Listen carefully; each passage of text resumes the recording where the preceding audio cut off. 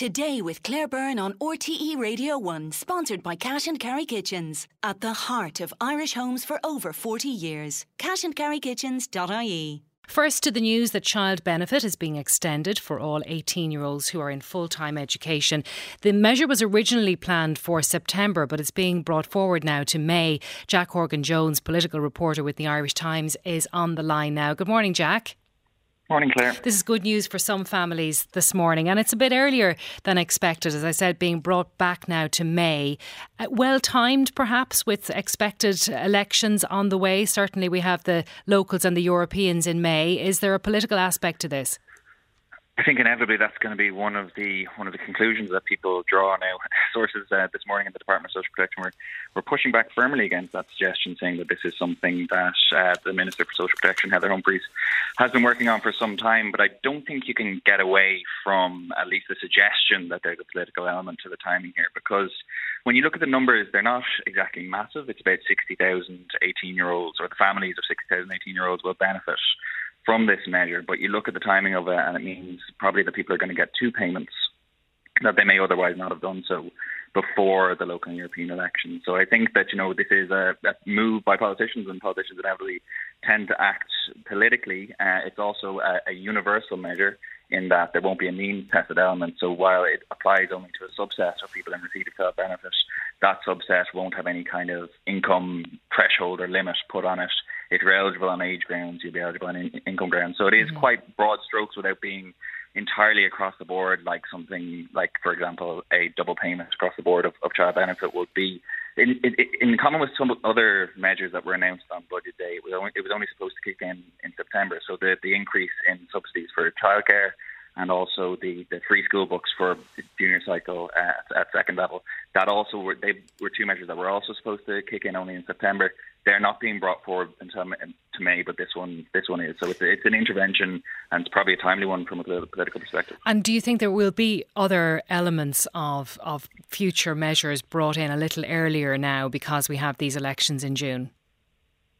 I think on balance it's unlikely. I'd say that this one probably will be at the cheaper end of the scale, because it's limited to that subset. While it is universal in nature, it is only a subset of people who will get it, whereas something like increasing the level of subsidy paid to people who have their kids in childcare, that will be much more expensive. And similarly, if you were to try and do it on something like the free school books, there's a misalignment problem there with the nature of the school year, so it doesn't make sense coming in from September. So look, I wouldn't necessarily rule it out, but I'd be surprised if this was the first in a series of sweeteners or giveaways, that kind of primed voters for the local and European elections in June. All right, let's talk about this Sinn Féin motion, which seeks to replace the TV licence with immediate effect. And Sinn Féin want to introduce an amnesty from prosecution for those who have opted not to pay their TV licence. Tell us about the details, firstly, of what Sinn Féin would like to do.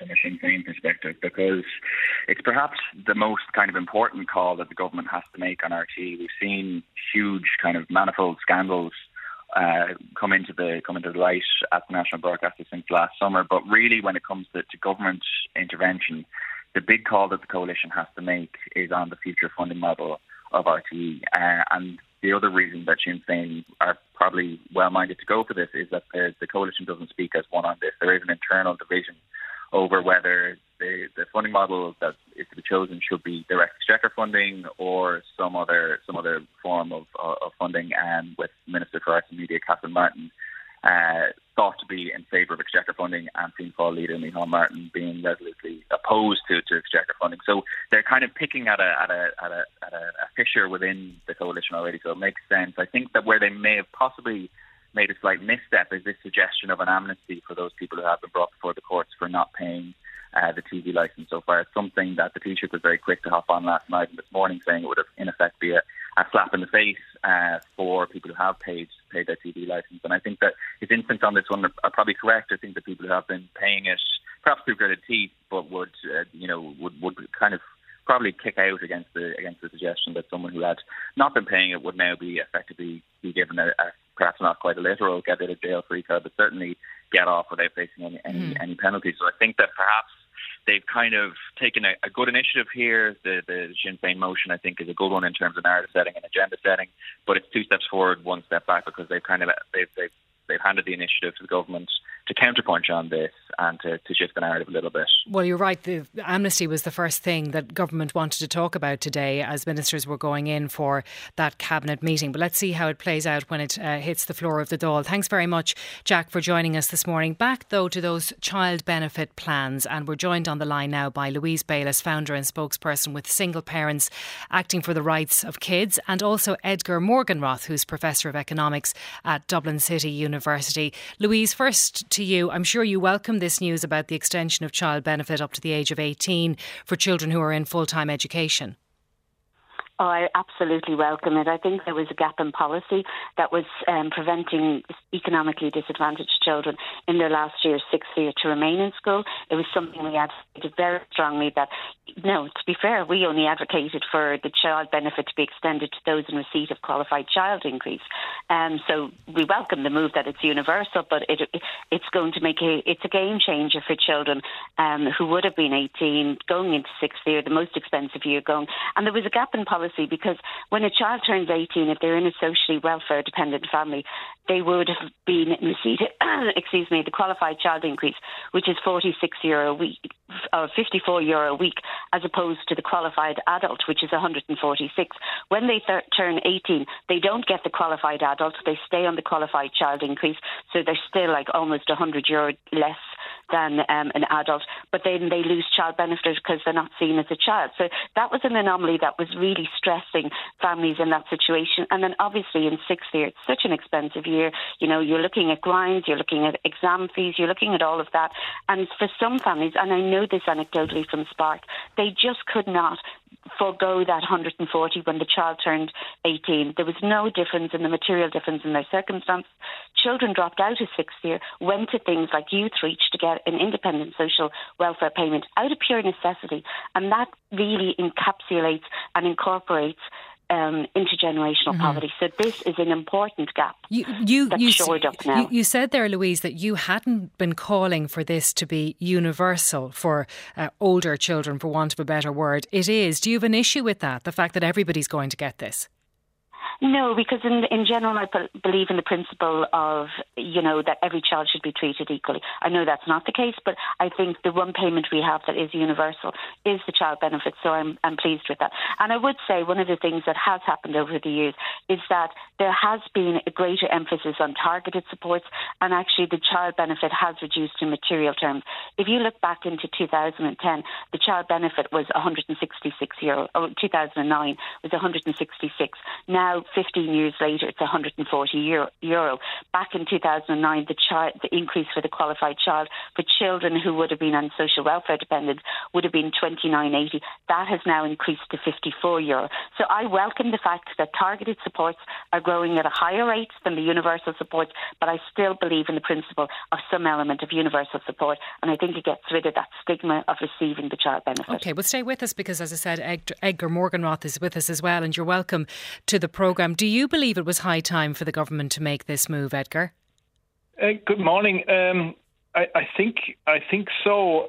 There's an interesting issue, though. There are some children who have turned 18 in the last number of months who will be eligible for this but weren't. So it's kind of funny that they kind of drop out of the system and then they come back in. So that's the first thing. Most of the children at the age 18 are still in education, and consequently, they do require support by the parents.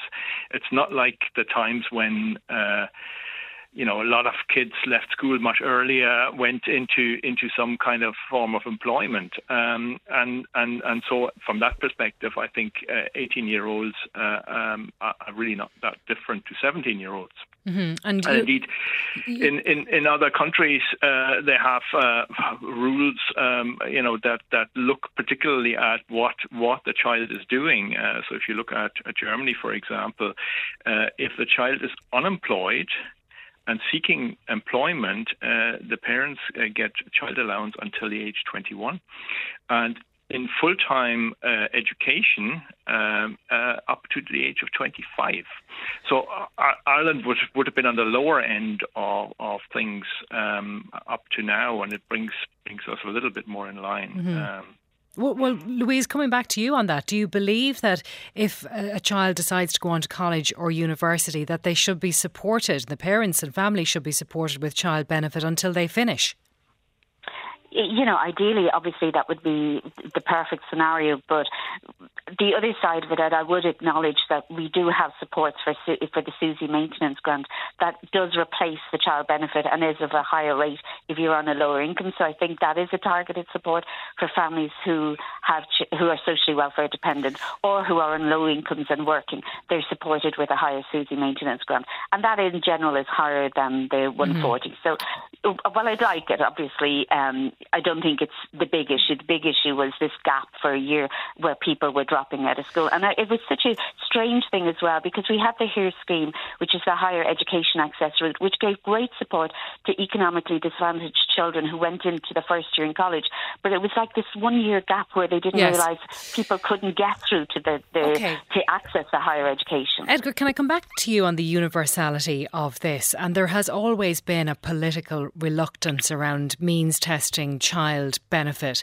Do you think that it is something that government at some point should look at? So this is a fairly big issue. On the one hand, the argument that every child should be treated the same, I think, is quite compelling. But on the other hand, there are people, families who earn millions, who are in receipt of state subsidies, who don't need it. And there are others who perhaps should get a higher level of child benefit. And so that's where this means testing really comes into the debate. Now, once you means test, that means once your means are above the threshold, you lose the child benefit, and that may also produce some negative effects. So an alternative that has often also been mentioned is to tax the child benefit and perhaps raise the overall level, but then tax it, and that then means that those at the lower end of the income distribution would get a higher rate than they're currently getting, and those at the higher end would get a lower rate, but they would still get something. And that would be administratively probably simple enough to do. That's right. I mean, we do have a social welfare and tax system established and working very well, and indeed our revenue commissioners are extremely efficient. It's a very well-run organisation. So that's not difficult to do. I think the means testing politically, even if it were an optimal solution from some kind of economic perspective, politically, I don't think it's feasible. I don't think any party would advocate means testing child benefit. Okay. I think it's the taxation option might be a bit more realistic if we want to make sure that we are getting the money to those who most need it. All right, we'll leave it there for now. Louise Bayliss and Edgar Morgenroth, thank you both for joining us. We'll get the latest on what's been happening in Gaza and the warnings to Israel around any potential invasion of Rafah after this. Text 51551 today with Claire Byrne on RTÉ Radio 1.